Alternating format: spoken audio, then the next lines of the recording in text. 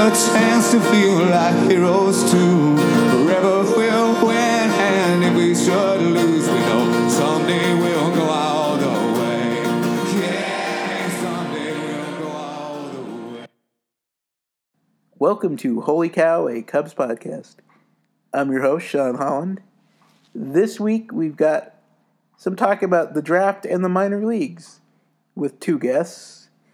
Todd Johnson, who writes the minor league stuff for Cubs Insider and has his own blog at Cubs Central, and Michael Ernst, who is the main minor league writer for Cubs Den. He writes the minor league recaps on there that are very good that you should read. And we're discussing everything draft and minor leagues related on this episode. And a couple notes.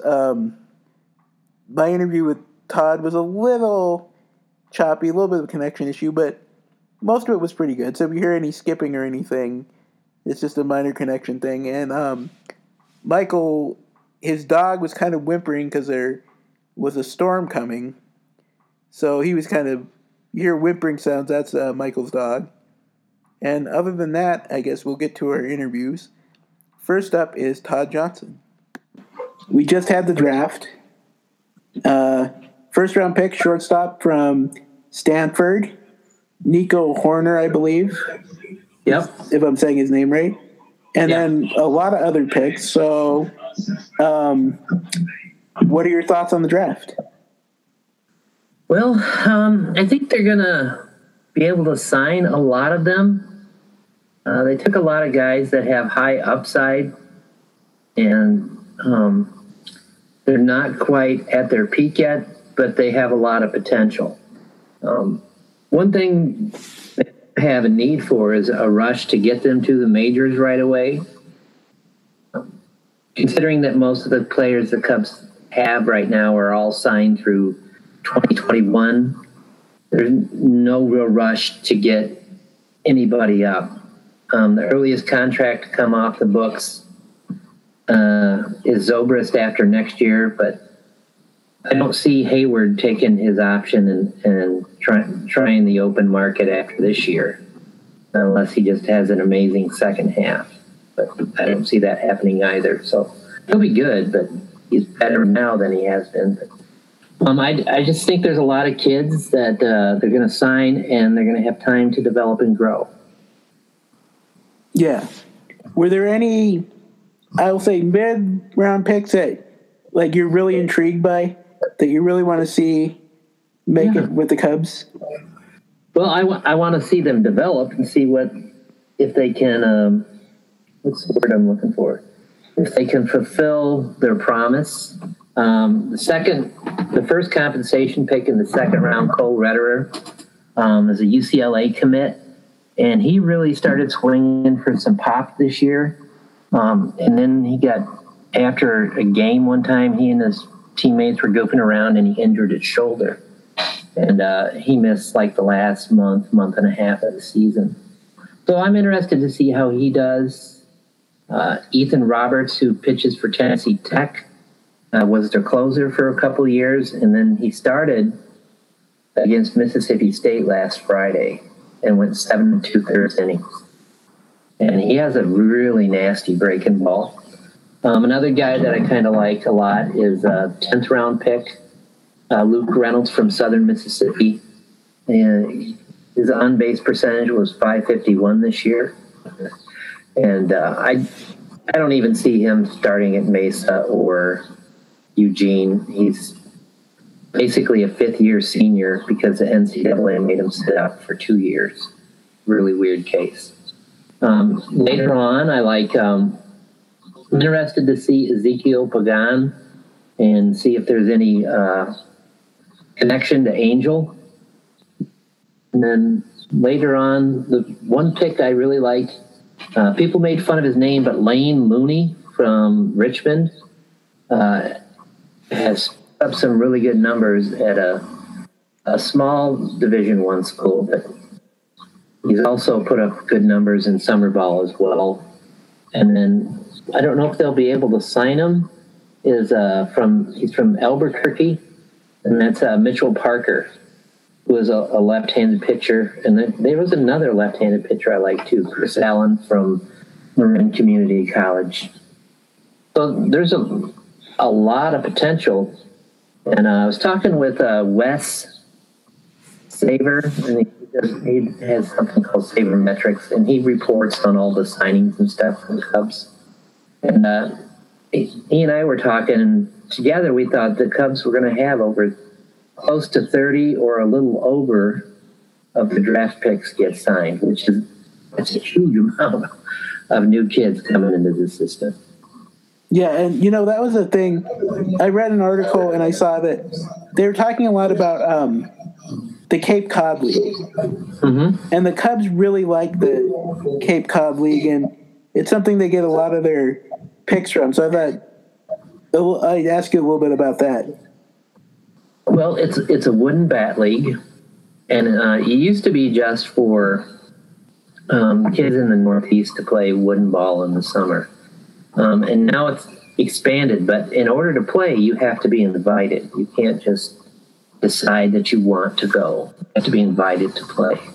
There's wooden bat leagues all over the country. For example, in this area of the country, there's the Northwoods League, and like Chad Hawken, who the Cubs drafted a couple years ago, he played in that. And there's a couple other players the Cubs had this year that played in the Northwoods League. So what it is a lot of elite talent gets invited to play, and usually it's between your freshman and sophomore year and your sophomore and junior year. And you're playing against elite talent in a league with wooden bats. So. Yeah, so it's kind of like I want to say like the Arizona Fall League, where it's elite talent against elite talent. Yeah, and it's you can see how well they can square up a ball with a wooden bat, and how they can get hitters out with wooden bats. So it's a good predictor that there's a lot of causality and correlation there between kids that do well in the Cape League tend to do well in the minor leagues, which means you tend to do well in the majors. All right, now we'll kind of take a little sidestep from the Cubs and just, is there anyone that you, in the draft, who did you really like in the draft that might have gone earlier than the Cubs were available? Oh, when the Cubs were picking? No, earlier, like, who was like the first top 10 picks or whatever? Well, I liked Alec Bohm from Wichita State. He was a third baseman, and I think he went to the Phillies, I think. I have to go check.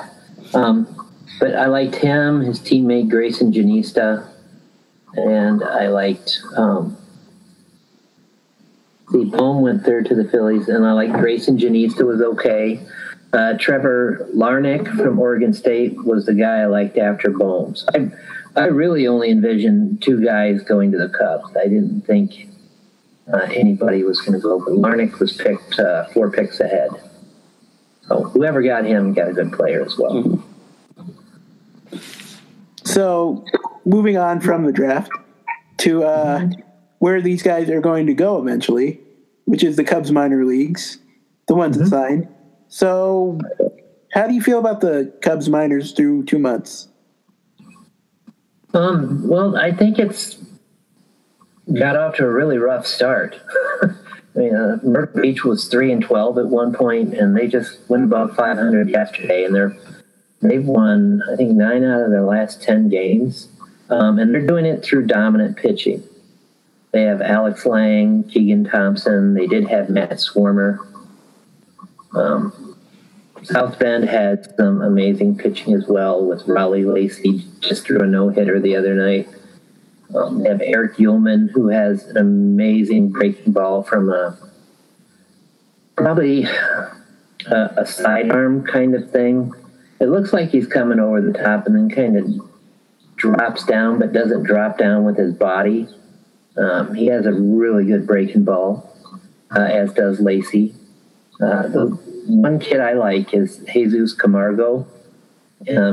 He missed all of 2016 after being kind of the ace of the Mesa team a couple years ago.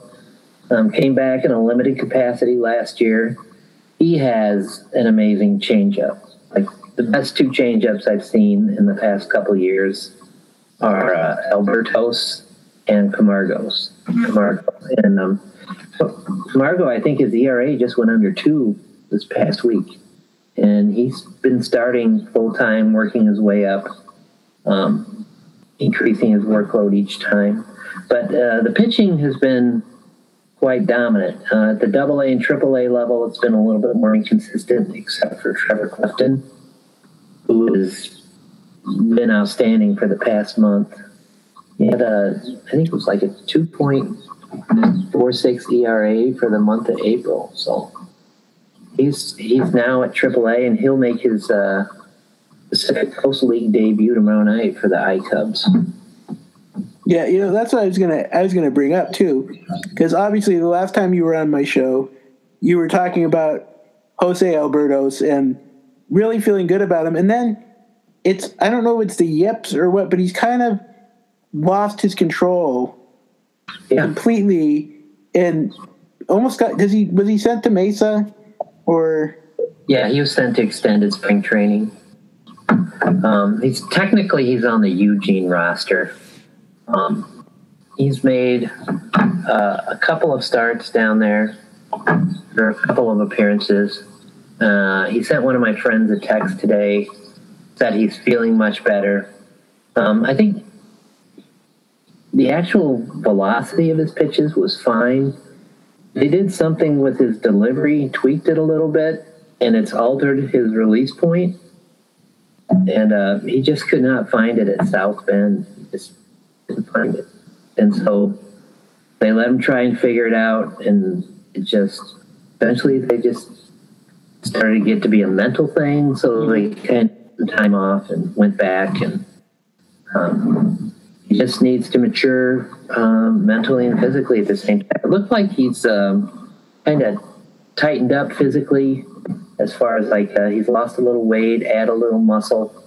So sometimes that affects a release point as well. But he's just 19. I mean, he's not going to be in AAA, or wasn't expected to be this year. So let's take our time and develop him right and help him learn how to overcome these things, because he's going to have times where he's not going to have his best stuff. Yeah, and as Theo Epstein famously said, progress isn't linear with these minor league prospects. There's going to be fits and starts. Yeah, Clifton is the perfect example of that. He started at Boise in 2014. I think he made his first start there. Struggled with the beginning there. Came to South Bend, had a good first month, struggled the second month. His June was a disaster, had a bench-clearing brawl that he kind of initiated by throwing at a guy, protecting his catcher. And I think that might have been the best thing for him, to step away and take his suspension. Because when he came back, he got some things figured out that last 6 weeks of 2015, or 16, 2015. And then he just tore it up at Myrtle Beach in 2017. And through the All-Star break of last year, he had a 2.84 in the first half, was an All-Star in the Southern League. And then it just fell apart for him last year. It was kind of sad to go watch him, and he struggled to get through 2-3 innings to start. Got shut down in the middle of August. Came back this spring in good shape, added some more muscle. Mentally, he was there, and he's been really good this year. So he got promoted to Iowa, and can't wait to watch him pitch tomorrow. Speaking of guys that have kind of had a circuitous route and have made it to Iowa, Dwayne Underwood is having a very good season at AAA, and some people are even kind of pushing for him to get a start at the big league level. So Yeah, it's funny you should ask that because I have a post coming out tomorrow on Trevor Clifton, and I was just putting the finishing touches on one for Dwayne Underwood for early next week. And Underwood's stats this year, I mean, it's like shut out or he gets lit up. And now he's got a 3.70 ERA on the year, and I think for a string of 6 or 7 starts, he either gave up 0 runs or 4 runs in 7 straight starts. They weren't like 0-4, 0-4. He would have 0-4, 0-0-4, 0-4. It was just like, what is going on here? But he has some of the best stuff, if not the best overall stuff in the Cubs system. Throw in the mid-90s. Has a beautiful curveball, beautiful changeup. The issue is sometimes he leaves the ball up and likes to not go for the strikeout, likes to pitch to contact, and he leaves that ball up and he can get hit. So he's just got to be more consistent. Yeah, and I guess that is probably maybe, what do I want to say, the perils of the Pacific Coast League. It's very much an offensive league, and it can mess with your numbers as a pitcher. Yeah, I didn't check to see if those starts were home or away. I guess that's one thing I can do because, I mean, if you go to Colorado and Albuquerque and Salt Lake, those are a little bit higher elevations. And so, I mean, that can mess with the amount of ball breaks or the amount of ball rises in those environments. And I guess that'll bring me to the other AAA pitcher who got off to a great start with his promotion, and then, of course, had an unfortunate injury.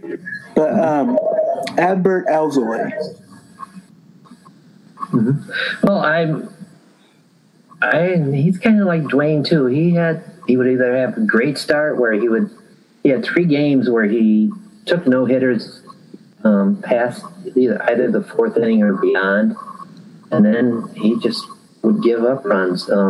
Chris Jimenez, the guy the Cubs signed that played for Minnesota last year, and he's now the backup catcher, he talked about Alzolay having the same issues as Underwood, and that's just elevating the ball, that when he can't keep it down, that he gets into trouble. And he's out with a grade 1 lat strain for a while, and apparently he's down in Mesa doing his rehab rather than in Iowa, which is probably better for him to deal with the kind of muscle strain or soft tissue strain.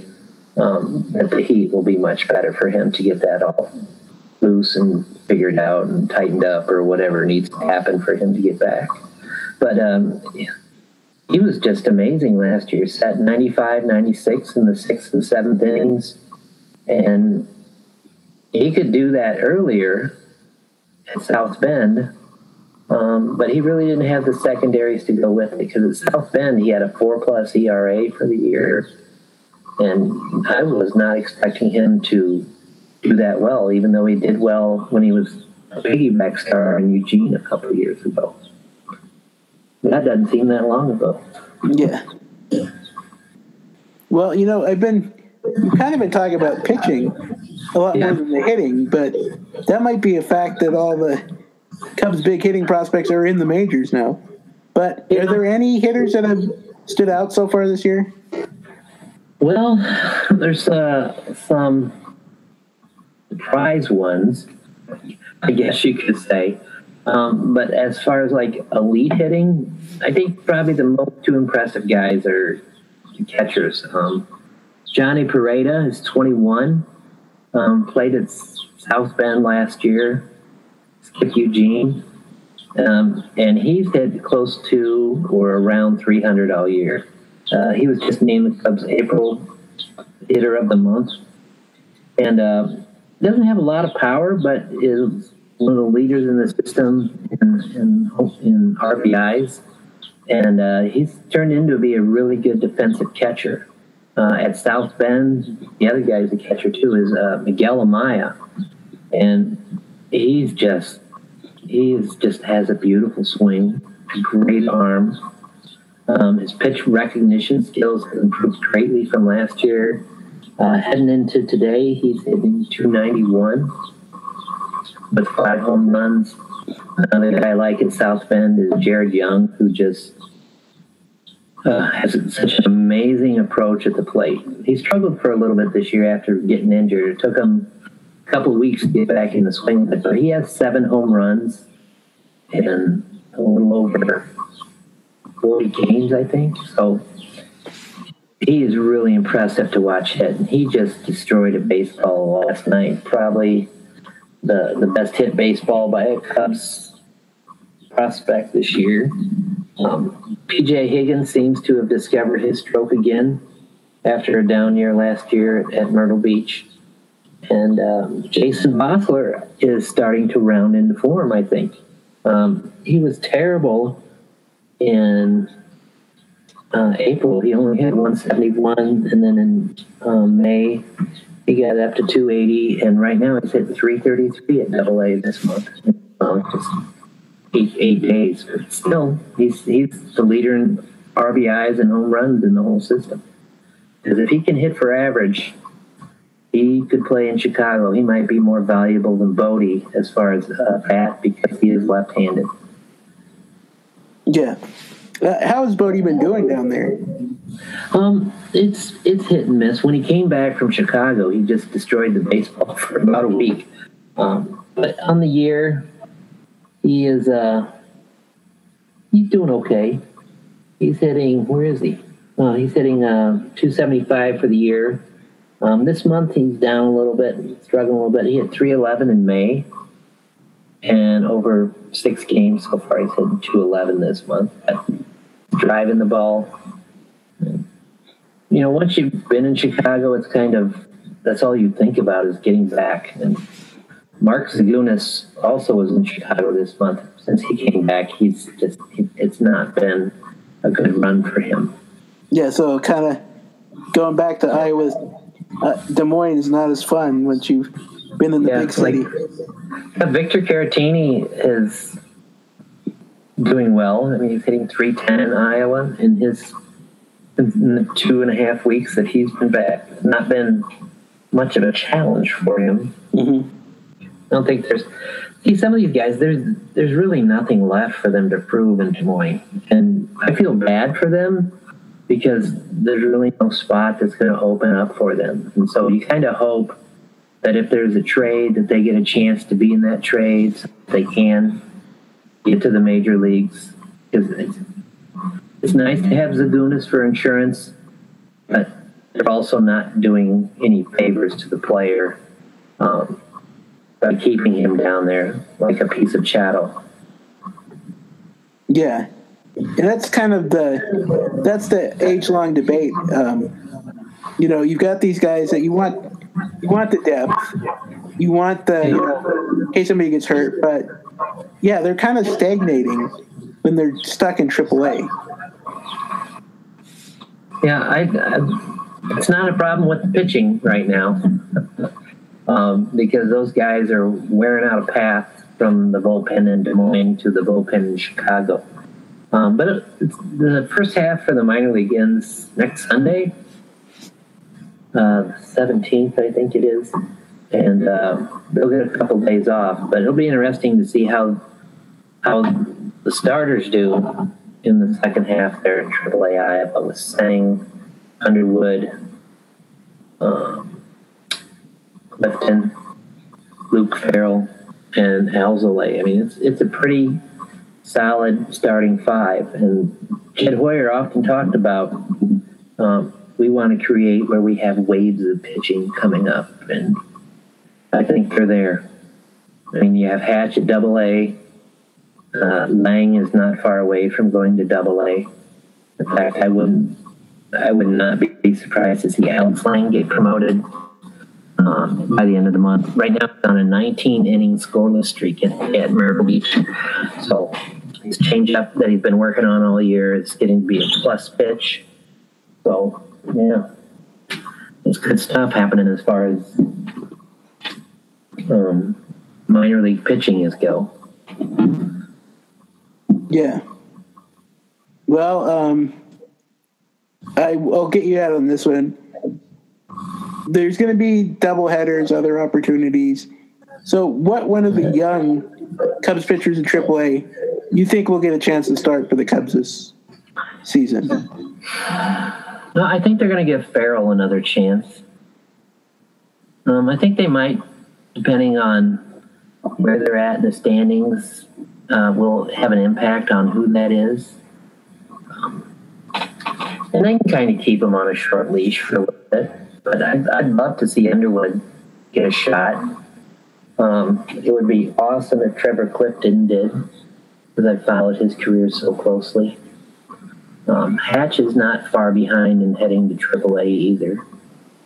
So, I mean, if thinking about that is different. But really, I'd like to see Dylan Maples back. The one I really want to see in Chicago is reliever Dakota Meckes, who the Cubs drafted in 2016.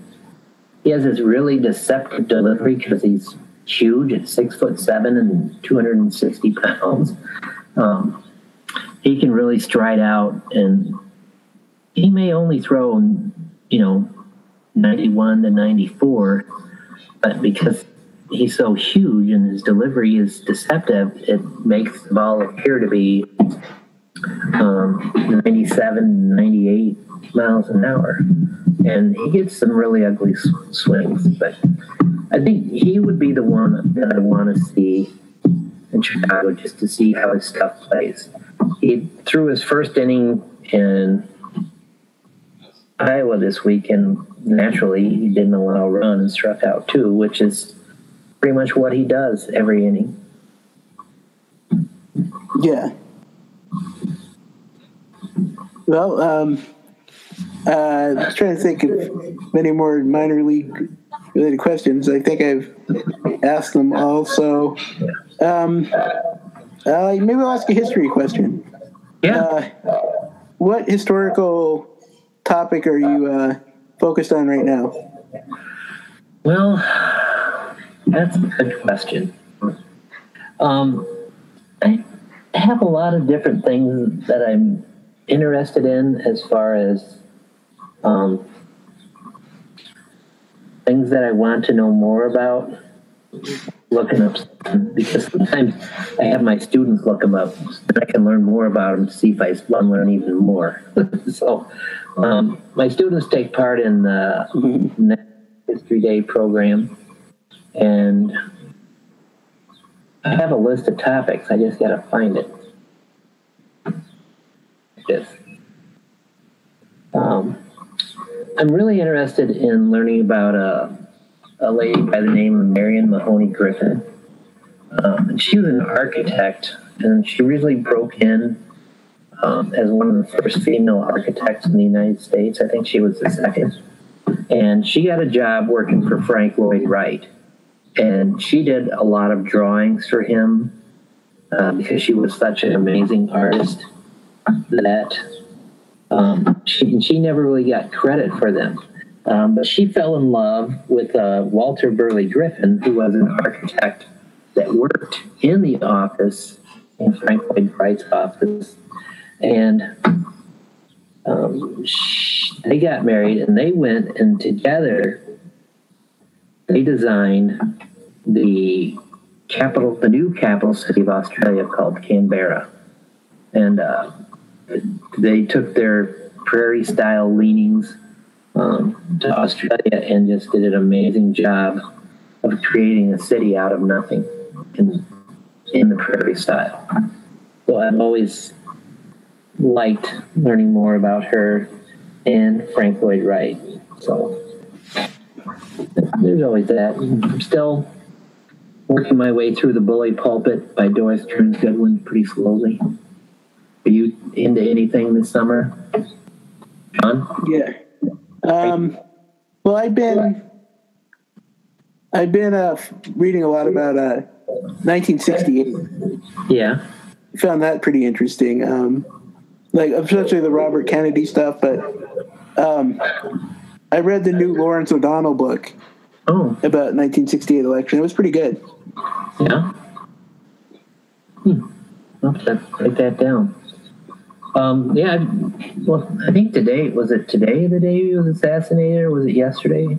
It was June 6th. Okay. I knew it was this week. I've been a little preoccupied. But yeah, there's that. I like learning about some local history around here. There's a lady in Chicago. I may have talked to you about this before. Somehow it came up on a CSI rerun, and it was way back in the early part of CSI. They had this killer that would make dioramas of the murder scenes. And there was an actual lady from Chicago who actually did that. She made dioramas of murders to teach detectives on how to analyze a crime scene. And I just found it fascinating. There for a while, I was on Netflix. I watched Mindhunter, the Hunt for the Unabomber. I love criminal psychology. I don't know why I didn't go to teaching that, but I just love how fascinating these things are and how they can glean all this information from a crime scene to create a profile of the killer and their personality. I just find that fascinating. So Robert Ressler is another guy I'm interested in reading about. He's the one who came up with the term serial killer. And that was only about 45 years ago. He was from Chicago, too. So you were talking about something you're very interested in is the scandals involving John Adams. So what were your thoughts on that? Well, I know some of it about it through the David McCullough book. But what I've always found interesting is just how this desire to be right at all costs just drives a lot of these scandals, whether it's Nixon and Watergate or Clinton and the Lewinsky scandal, about how these presidents need to feel that they are right at any cost, that they're going to do whatever it takes to prove that they are right and that they are not culpable for what they do. And I think, Adams, it was more of a case of paranoia, but with Nixon, I mean, it was very vindictive. He felt he had to get revenge for what had happened to him in 1960 and the presidential election, and that he had to feel vindicated. He had to be the greatest of all time for Clinton. He just felt that he was always attacked and that he could never be, he could do whatever he wanted, which he could, but there's always consequences for those actions. And the same thing happened with Adams. I mean, great American intellectual powerhouse of the time of the revolution, but he was not a good president whatsoever. So, and my kids always focus in on that too, is on any scandal, they talk about how ego drives these so-called leaders to basically try and run over everybody just to get what they want. Yeah, and the sense I always got from John Adams, too, was that, I think it bothered him, but it especially bothered his wife, Abigail, who was usually such a very even-tempered, very smart, leading the way. But this negative press against him just drove him, crazy. He was very thin-skinned about the criticism, and it drove him to these actions that even later he realized were bad moves that he did, like the Alien and Sedition Act. Yeah. I mean, he and Jefferson, even though they were combatants in the political world, were best friends to the day they both died on July 4th in 1826, which is ironic, but that's both when they went out. My favorite story ever. Adams on his deathbed. Jefferson survives, even though Jefferson had died 12 hours earlier in Virginia. Yeah, it's one of the weirdest things. That story has been into my brain. But my father, a couple years ago, passed away from dementia at 4:30 in the morning. And then his older brother passed away later that evening at like 11:30 at night. And Dad had been out of it. But when that happened, I'm like, oh my God, this reminds me of Adams and Jefferson. Yeah. Weird irony how these things get woven into your lives and what you remember at a very tragic point in your time, in your life. Your dad and your uncle die on the same day. This is Adams and Jefferson. Yeah. Yeah, no, I do that a lot. When like something's happened, I always have some kind of historical precedent to lean back on, no matter what the circumstances. We're nuts. That's all. Yep. I can say. So have you seen the new Avengers movie? I have not. I did go to see Deadpool. Yeah. And I thought it was pretty good. It was good. That first one was just hysterical. So the second one was a lot like the first one. We've stopped. My wife and I love to go to the movies for years, and we stopped here recently. He's having some health issues, but we watched Black Panther last week, and that was a pretty strong movie. Mm-hmm. It did not seem like a 2-hour, 20-minute movie. It seemed like about an hour. It was just so good. The other one I want to see this summer is Ant-Man and the Wasp. That looks really good as well. I love Paul Rudd, so yeah, that's a pretty safe bet. Yeah. So, well, thank you for coming on my podcast. Oh, always a pleasure, Sean. Thanks for having me back. Okay, I'll have some more history questions for you in a little while, I guess. Few weeks, couple months. Yeah, whenever. We have 3 new teams starting up next Friday, Eugene, and then 2 Mesa teams. So, yeah, players to keep track of. Maybe 2. We'll see. Yeah, and I've got a Pioneer League starts in a week too. So, Pioneer League games to go to here. So, you go to a lot of those games, don't you? I do. Is that the Reds? Is that the Reds team? It's the Reds affiliate. Yeah. Yeah, that's cool. So I got to see Hunter Green last year. Oh yeah, he looked pretty good against South Bend early this year. Now is that a rookie league short season, or is that a short season? It's not short season A-ball, is it? No, it's short season rookie league. I always get confused between, because I'm like, it's like the Northwest League, but it's rookie instead of A, and I don't know the difference. Well, I think it's just there's not much difference, but it's just a little bit more polished than the one below it. That's usually the case, and that's probably the best description I can think of. Is everything's just a little bit more polished than the one before it. Like mostly in rookie league, you're dealing a lot with high school kids and international, and maybe some JUCO players. The short season A-ball is mainly the guys you just drafted, getting a sneak peek at them. And then A-ball is really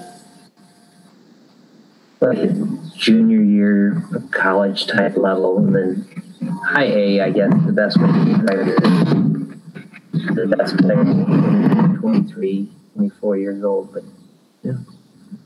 And then AA is really where the best prospects have been probably the last 5 to 10 years. A lot of kids just jump from AA now to the pros. There's no pit stop at AAA because Addison Russell wasn't there very long. Neither was Schwarber or Contreras, for that matter. Yeah. They were all up quick, and so that bodes well for Clifton and Meckes, I think, to make that quick. So Make the quick jump. Yep. All right. Well, thanks for coming on. No, it's always a pleasure. Anytime. Now for my interview with Michael Ernst. We just had the draft this past Monday. Yep. When you're listening to this, it might be a week from Monday, but the Cubs drafted a shortstop from Stanford University, Nico Hoerner. Nico Hoerner. I knew I'd mess that up. With the first overall pick, and then they had a series of picks on the first day, and then, of course, a bunch of picks in subsequent days. But first of all, what are your thoughts on the Cubs' first round pick? I like it. He was not somebody that I had studied before the draft, so it was a little off of my radar. I don't follow college baseball real closely. I kind of waited until a couple of weeks before the draft and looked out on Baseball America and basically looked at all the people that they had rated between like 15 and 50 and just started watching video on all of them and reading some of the profiles to try and get a sense for who they might pick. And I think at the time when I started looking a couple of weeks before, I think they had Hoerner at like 55 on their list. So he wasn't one of the guys that I ended up looking at. Right before the draft, I think they moved him up into like the 40s, but I hadn't gone back through. So it wasn't until after they picked him that I really started digging into him a little bit. But I like it. He's a little different than some of the bats that the Cubs have taken in the first round previously. He's more akin to Albert Almora in that he's more of a high contact hitter with pretty good barrel control. Doesn't really look to pull the ball very much. He only hit 2 home runs for Stanford this year. However, last summer when he played out on the Cape in a Woodbat Cape Cod League, he did hit 6 home runs in like 40 games. And just by his appearance and stuff, he's got pretty good size for a middle infielder. And there definitely doesn't seem to be a lack of strength. It's more his current swing is geared towards line drives, and he's not really looking to lift the ball. For people that follow college baseball and the draft a little bit, you may have heard the term Stanford swing before. Stanford is known for maybe forcing is too strong of a word, but strongly encouraging all of their hitters to use a pretty level swing path and use the opposite field a lot. And Hoerner seems to fall into that mold pretty strongly. The thing that surprised me a bit when watching him, I saw some 60 speed grades on him in some of the scouting reports, and then I saw one somewhere that had him as a 70. And as I started digging into the highlights a little bit, and that's basically all I have. There's a few scouting videos on him, but then some highlight videos and stuff. I did throw a couple of there were a couple of videos of him legging out infield singles, and then also going from home to third on a triple. And in one particular infield single, I timed him at under 4 seconds, which for a right-handed hitter is extremely quick to first base. He's not quite, he wouldn't be, he'd be at a level below, somebody like Byron Buxton, where they're top of the charts, 80 speed, but, and then also on a triple, he was well above average, and he even pulled up a little bit at the end of the one example I had. So it's at least 60 speed. It might even be 65 or 70, which is, certainly different than what we've seen from previous Cubs first round picks. Yeah, so, I was actually going to ask, I mean, I'm aware of it, but to some of the people listening who might not be, just a quick run through of the 50, 60, 70, 80 scouting. Sure. The 20 to 80 scouting scale is basically the scale that's used in baseball and in some other sports as well. It basically corresponds to 50 being average, and then the next step up would be 60, which would be plus, 70s plus, and then 80 is like elite. There's only going to be one or two guys. You're talking Byron Buxton speed or Stanton home run power. And then, on the bottom end of the scale, you get 40, which would be below average, 30 well below average, and then 20 is basically unplayable. So just, I guess, as kind of a comp, there really isn't anybody on the Cubs currently that I would rate maybe even as 60 speed. Hap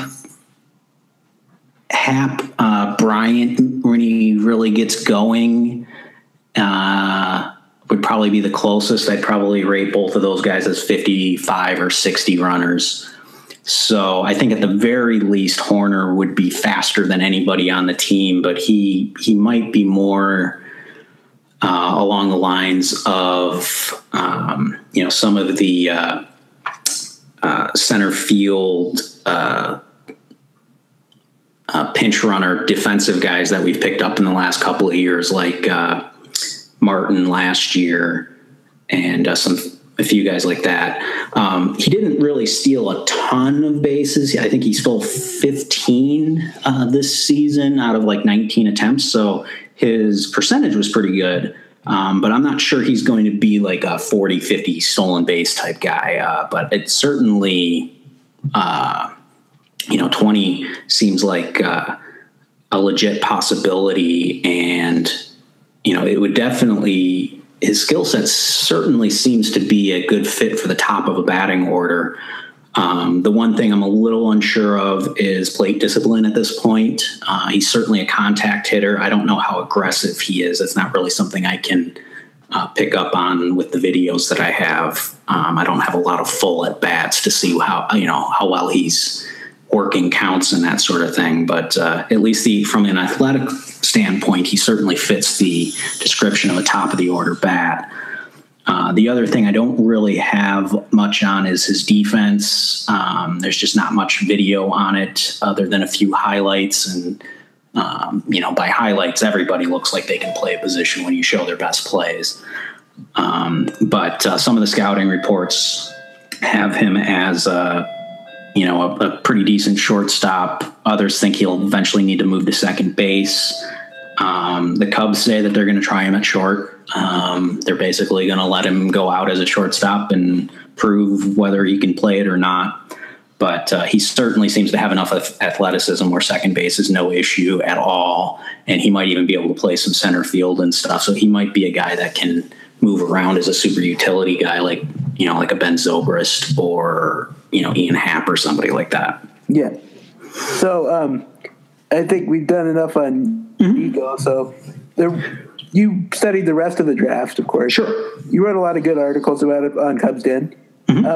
What guys do you really like from the rest of the draft? Looking at day two, I shouldn't say day two.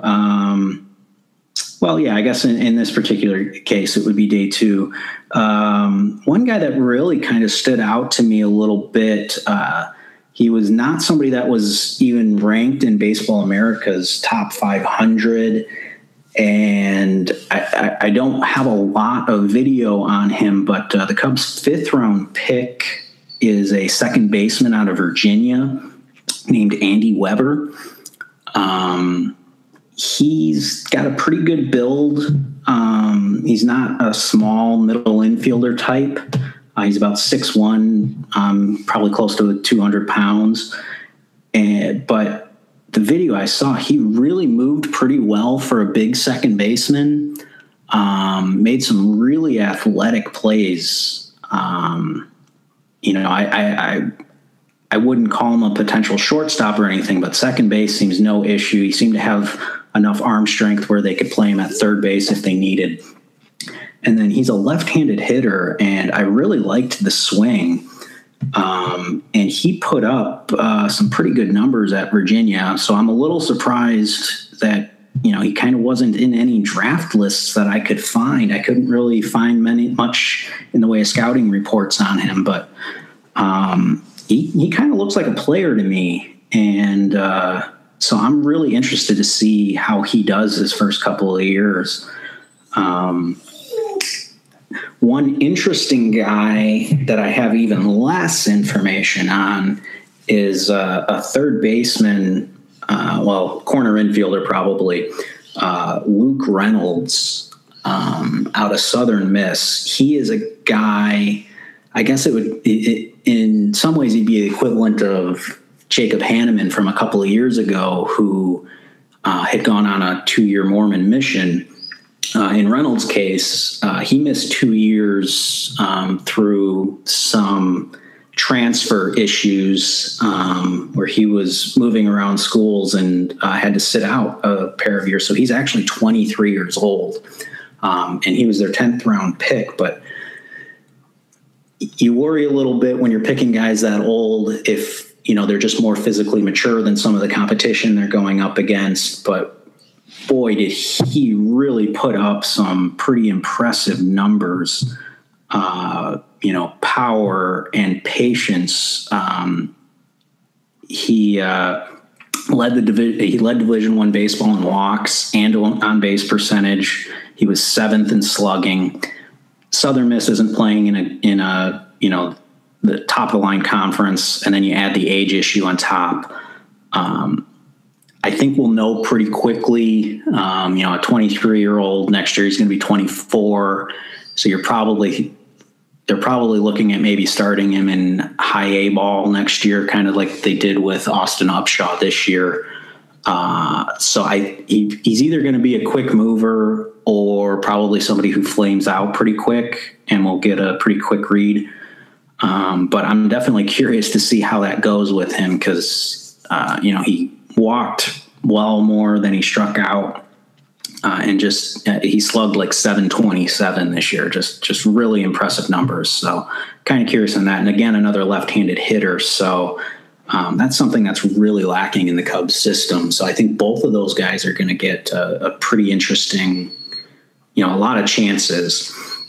The two prep guys that they took in the second round are really interesting athletes.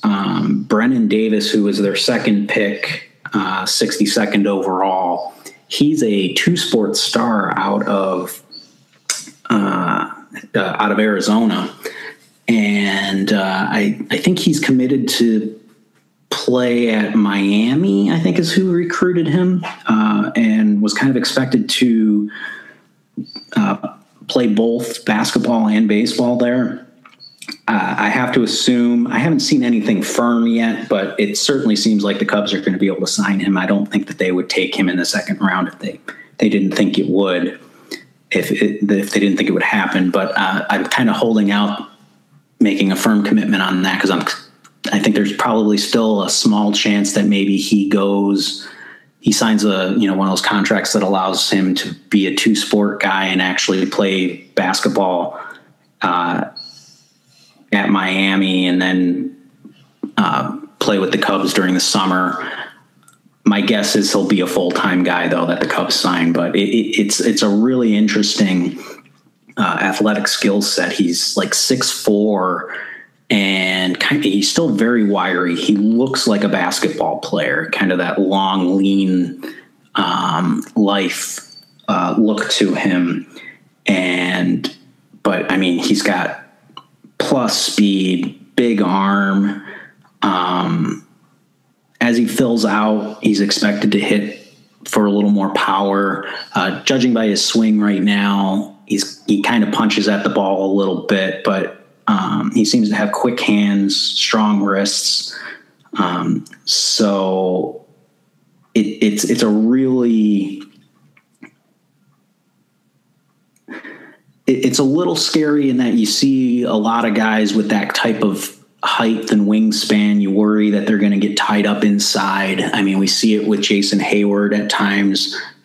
This year, he's standing like 10 feet away from home plate to try and combat that a little bit. And, that's working for him. Chris Bryant is a guy that at times has had issues getting tied up inside. So anytime you're talking about guys with that kind of size, it's always a concern. But he seems to have quick enough hands from what I've seen where I think it'll end up working out. But he's certainly a risk. And he hasn't, he's never been a full-time baseball player really until this year. And then he ended up getting hurt a little bit with some, I think it was hamstring issues. So he actually missed most of this season.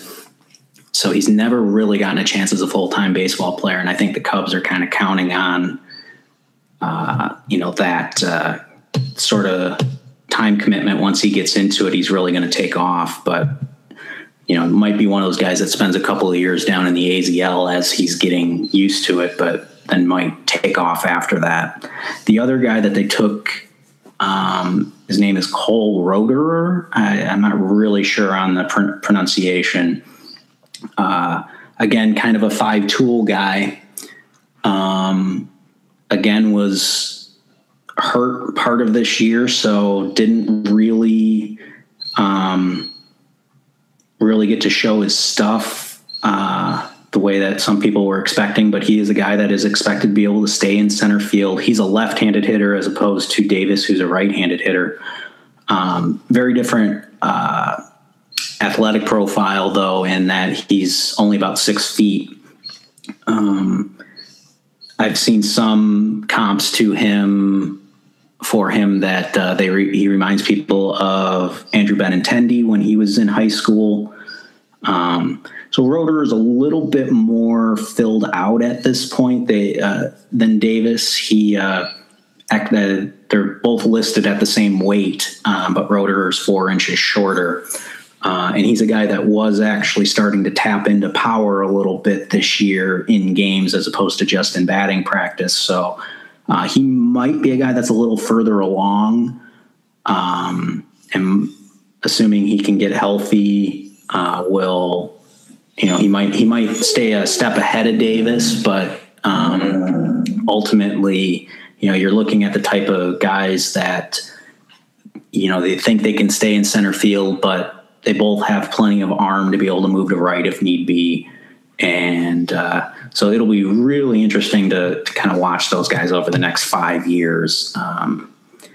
It's different than, the Cubs really haven't taken anybody like that above round 3. The closest I think we've come in the past is DJ Wilson, who was also a 2-sport guy. He was a football player and a baseball player. But I think he was a 5th round pick or maybe a 4th round pick. So the Cubs are making a little bit of a different bet than they have in previous years. And it was an approach I kind of liked and was hoping that they would take. We have such the roster is, so stable for the next several years because, we have cost control over all these guys with the exception of, the pitching staff a little bit. But the last 2 years, the Cubs have spent so many draft picks on college pitchers that I feel pretty secure about their pipeline right now of being able to get some internal replacements, especially for the fringe bullpen and back of the rotation types. I don't think the Cubs will have any issue replacing any holes that come up in that regard. And then their position players, they're all under contract. And, we still even have a guy like David Bodie, who is playing really well in AAA, looks to be a pretty sure bet to be a solid major league player, and the Cubs don't even have room for him right now. So I think with that situation in mind, and with their hitting pipeline in the minors being pretty dry at this point, especially a little lower down in the system, it gave them the option of going for a little bit more ceiling with a couple of prep guys, and maybe hitting a home run and getting a internal replacement for a Jason Hayward or a Kyle Schwarber or something 5 years down the road if the Cubs decide they need to move on from one of them. As opposed to taking a more safe college bat, where at that point in the draft, you're probably looking at a guy that at best is a fourth outfielder or kind of a second division starter type. So I like the risk there. As far as, further down in the draft, some day 3 guys, one guy that really stands out is actually a pitcher by the name of Riley Thompson out of Louisville. He was their first pick on day 3.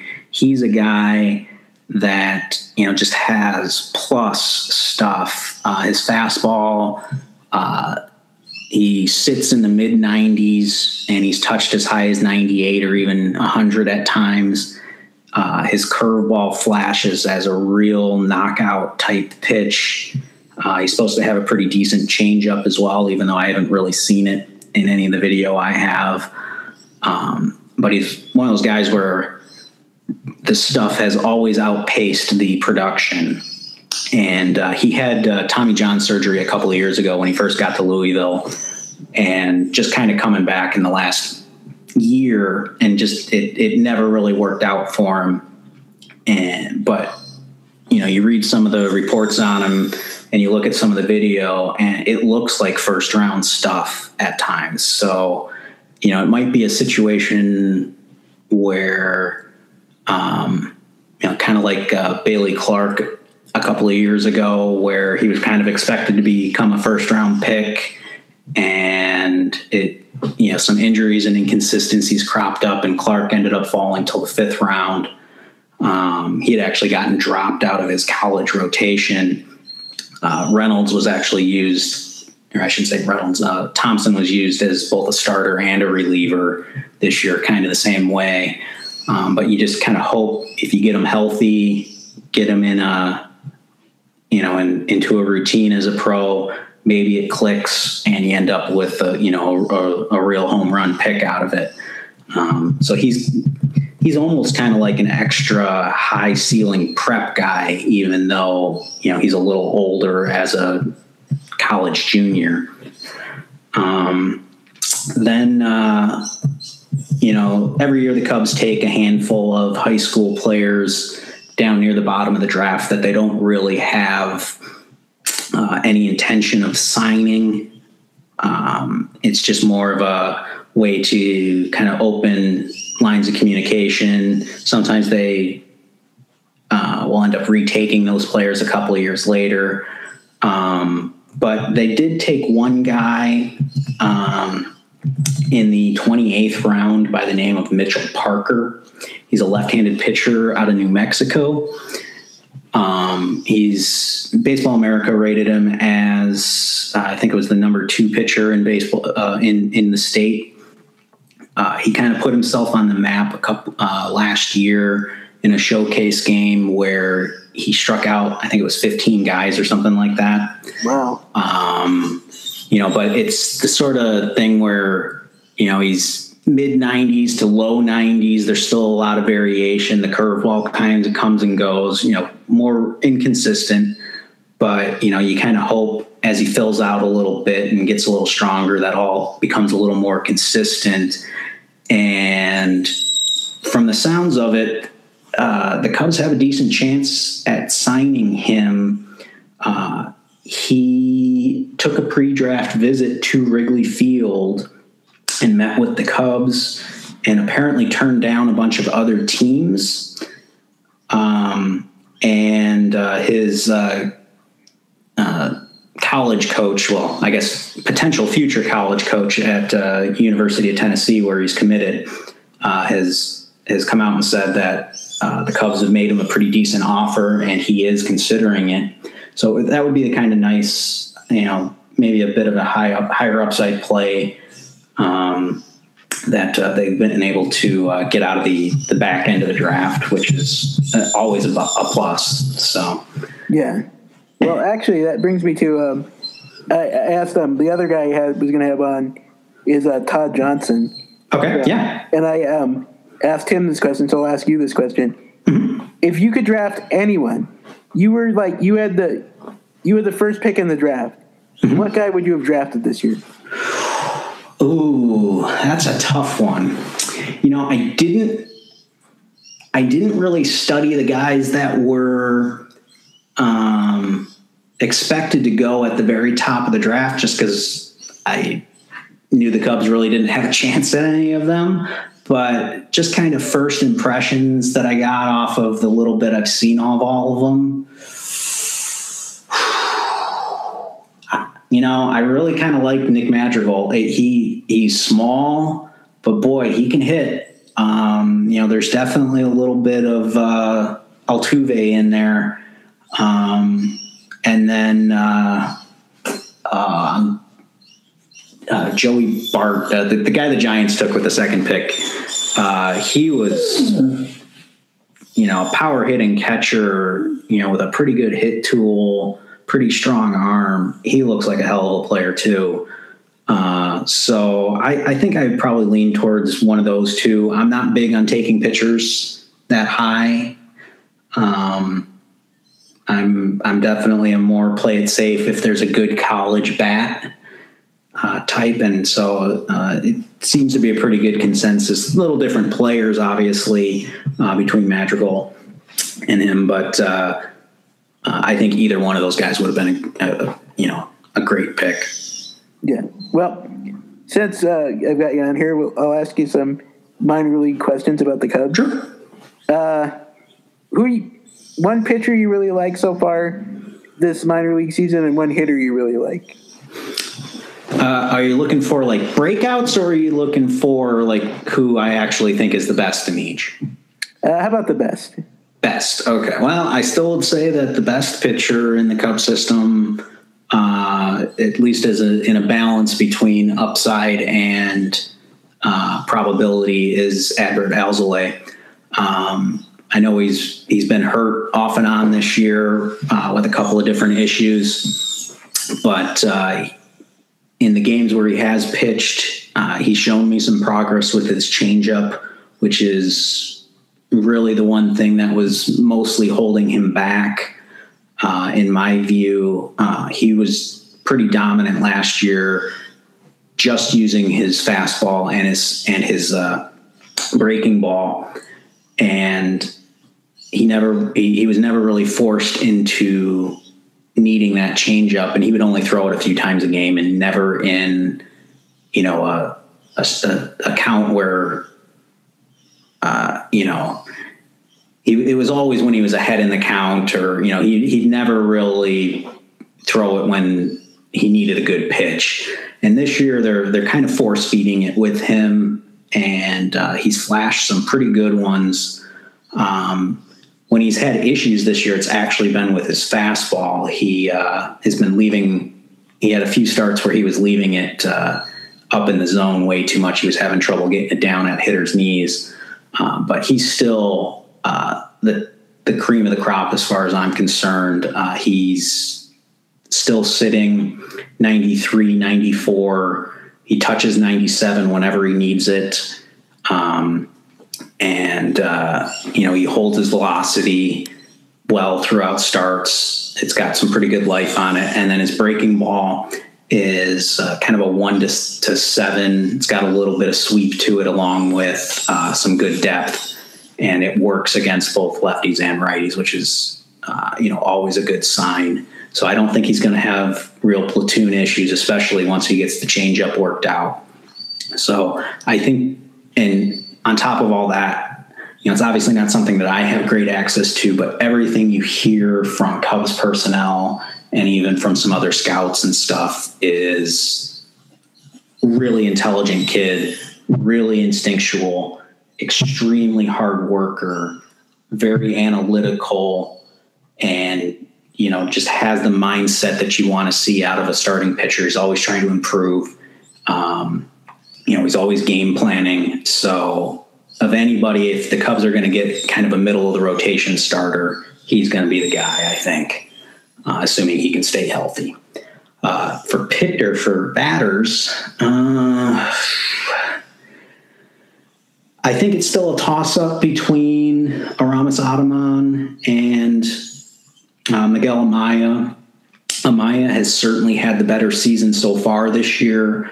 He's really starting to hit for some power in games as opposed to just in batting practice. He's doing a little bit better job of both going the other way and turning on pitches when he gets the chance. But his hit tool isn't quite as good as Adaman. And Adaman they're both 19. But Amaya is down in low A. Adaman is getting challenged in high A this year. Starting to come around a little bit. His average is still only around 230. But I think one of the other, you mentioned Todd. I think I saw a stat from one of the other Cubs prospect guys on Twitter this morning where Adaman hasn't actually faced a pitcher younger than him this year. He's still one of the younger guys in the Carolina League. He's really holding his own and showing some pretty decent plate discipline. And I just think he probably ends up as, probably a 270 hitter in the majors, which, isn't going to knock your socks off because he's probably only going to hit maybe 12 home runs, 10, 12 home runs, something like that. So he's not really an impact bat so much as he's going to be a solid hitter, can play a premium position at shortstop. And it's kind of the same way with Amaya. He's going to play a strong, he's going to do a good job behind the plate. Not real sure on his game calling yet. As a 19-year-old, I haven't heard any concerns about it, but he has a pretty strong arm. He's pretty quick back there. Still working on some consistency issues, but for 19 years old, he's pretty far advanced for a defensive player. And playing a premium position like that, the bat doesn't need to be great. I think he's probably going to top out as maybe a 250, 260 hitter in the majors. But there's a little bit more power. There's probably 15, maybe 20 home run power there. So both of those guys, they're maybe not, they're not going to be hitting third or fourth in your batting order. They're probably going to be, 6, 7, 8 hitters. Adaman, I guess, has maybe a little bit of a chance to be a top of the order guy, depending on what you're looking at, or at least maybe against right-handed hitters, since he is a left-handed bat. So, maybe a type of guy like Almora, where, certain situations and certain matchups, you don't mind hitting him in the leadoff spot, sort of thing. So, I think those are probably the two best right now. They do have a few high upside guys. Nelson Velazquez, who had a big AZL season last year. He's got big power, kind of a 5-tool guy, probably the best combo of 5 tools that they got right now. But striking out a lot. He struck out a lot last year. He's striking out a lot this year. If he can get that under control, He's a guy that could hit 25 homers and steal 25 bases, sort of thing. So, but he's a lot more raw. He's also 19, but a lot more raw than the other two. So, yeah. So then, a guy that a lot of people were talking about in spring training and was getting a lot of interest was Dylan Maples. Mm-hmm. And he didn't start like super great. No, he's kind of been coming on of late. Mm-hmm. Yeah. I've kind of been saying it since kind of like May of last year, when he first started, really dialing in that slider. The only thing that can stop Dylan Maples at this point is Dylan Maples. If he throws strikes, he's going to be fine. It is a Carlos Marmol type of tool set. I mean, when Marmol first came up, he was 95, 96 with obviously that wipeout slider. Maples' slider is pretty close. It's a little harder, so there isn't quite the depth that Marmol had at his peak, but it's pretty darn close. It's definitely the closest thing to that type of pitch that the Cubs have had since Marmol. And then on top of that, Maples throws 98 pretty consistently with a lot of sink. It's a moving 98. But, in this day and age where there's a lot of guys that throw 98, regardless of how much it moves, if you throw it in the middle of the plate or you throw it a foot off of the plate, guys are either going to lay off of it or they're going to hit it hard. And Maples' issue has been either getting too much plate or not enough plate. But when he's right, oh boy, I mean, I think in the last 5 games or something like that, he's striking out like 60% of the batters he faces. And it's because he hasn't walked anybody. He's throwing quality strikes and nobody can hit him. So, but he's a guy that's 26 years old, I think. He's either about to turn 26 or he already turned 26. So at this point, is there a great chance that he's going to really turn a corner and consistently throw strikes? I don't know. I mean, CJ Edwards, it's kind of taken a few years and he finally seems to have turned a corner now. And I think he's 27, 28. So it could certainly still happen with Maples, but that's kind of the career trajectory that you hope for with Maples. It's kind of the CJ Edwards path of let's get him in, the 6th, 7th inning. And if he's throwing strikes, you can leave him in there for an inning or two and he's going to wipe out the competition.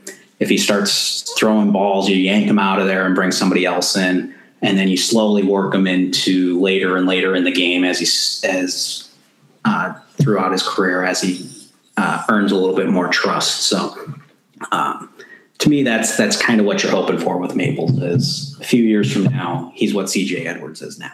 Yeah, and they've had the Cubs have had some pretty good success with this caravan of pitchers they've been calling up. Yeah, I talked about it over the winter. They really made a commitment to overhaul the type of pitcher that they were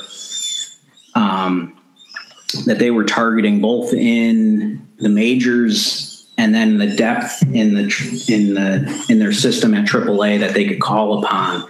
I mean, we saw it at the end of last year. It was just there was too many guys where it was kind of the Dylan Maples profile of throwing hard, throwing nasty stuff, but you couldn't count on them to throw strikes. And when that's your only options, it's tough to remain consistent. And they went out, they grabbed, they re-signed Denson. They went out and they picked up guys like Brandon Morrow, who obviously has been, a strike thrower this year. He really turned that corner last year. Cishek's the same way. He's been a really consistent strike thrower throughout his career. He's actually taken a step back this year. He's walked way more guys than he usually does. But and then at the AAA level, last year you had guys like, you still had Maples, but you had, several other guys like Pierce Johnson and Felix Pena, guys like that, where you'd bring them in and they could throw 95 and a good breaking ball, and they might strike out the side, but they might walk 3 guys. And that was the only options that they had to bring up. And it really left them in a bind. And this year, they went out, they got Luke Farrell, they got Rosario, which was, that's a really unusual to be able to get a 23-year-old left-handed pitcher off of waivers. Teams usually give those guys a few more opportunities. So I'm not really sure what the Twins were thinking, if they were just really in a roster crunch or what, but that was a really strange move. And same thing with Mazzoni. He doesn't walk anybody at AAA. He walks a few more guys in the majors just because his stuff isn't real great, and he needs to throw a few more pitches in the majors and work a little bit more on the edges. He's a guy it's more of average stuff, and so he's got to be a little more careful. But it's certainly worked out well so far. I think it was a good bet. I really like the way that the Cubs did that. And then, they left open the option of still bringing in a guy like Maples if and when, he deserves it. So, they have both options now. And I think that's the proper way of going about it. You can blow guys away with CJ Edwards and Dylan Maples, or you can come in and just, have somebody that you feel pretty confident that they're going to throw strikes. And I think that's the right way to do it. Yep. Then I'll get out of here on one more. Since, your beat on Cubs Den is usually the minor league stuff, but I want to ask you a question about the major league level. Sure. How do you feel about how the Cubs are doing? They're in a roll right now. What are your thoughts on the current state of the Cubs? As with pretty much anything in baseball, they're probably not as good as when they're at their best, and they're not nearly as bad as when they're at their worst. Obviously they're not going to continue. What are they've won like 7 straight games right now or something like that. That isn't going to, that isn't going to continue, obviously. But in our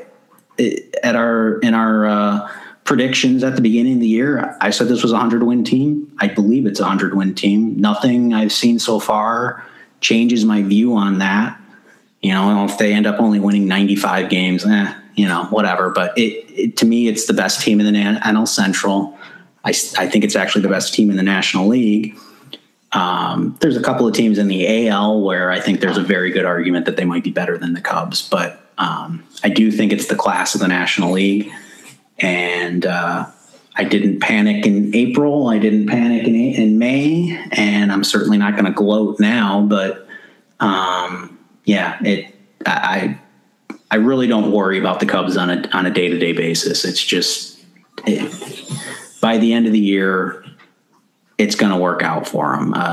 They're just better than the Cardinals or the Brewers right now. They have more depth and more ways to beat teams. So it really doesn't concern me. Even if somehow, maybe the Brewers go out and they acquire a couple of pitchers and get on a nice run. I still think that means that the Brewers are going to have to win 95 to 100 games to win the division.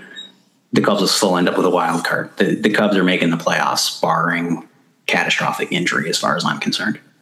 Well, that's a good place to end it on, and I will probably have you back at the end of the year to get some updates on the minor league guys, see how they're developing. Yeah, absolutely. And thank you for coming on. All right. Well, that's it for this week's episode. Couple notes. Remember, you can follow me at STH85 on Twitter. You can follow Todd at Todd on Twitter. Cubs Central 08 is the formal name, but if you look up Todd, you should be able to find him. And Michael Ernst is MJ Ernst on Twitter. And if you want to email the podcast, you can. holycowpod@gmail.com. If you want any questions, ask me. Or you can tweet me at STH85 on Twitter. I will also answer those tweets if you send them. And remember to like and subscribe to me on iTunes. I really would appreciate it if you do download my podcast on iTunes to give me a rating and a review so I know people are listening.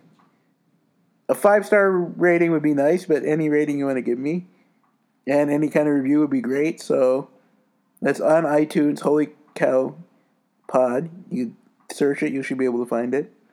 And thank you for listening. We should have another show soon.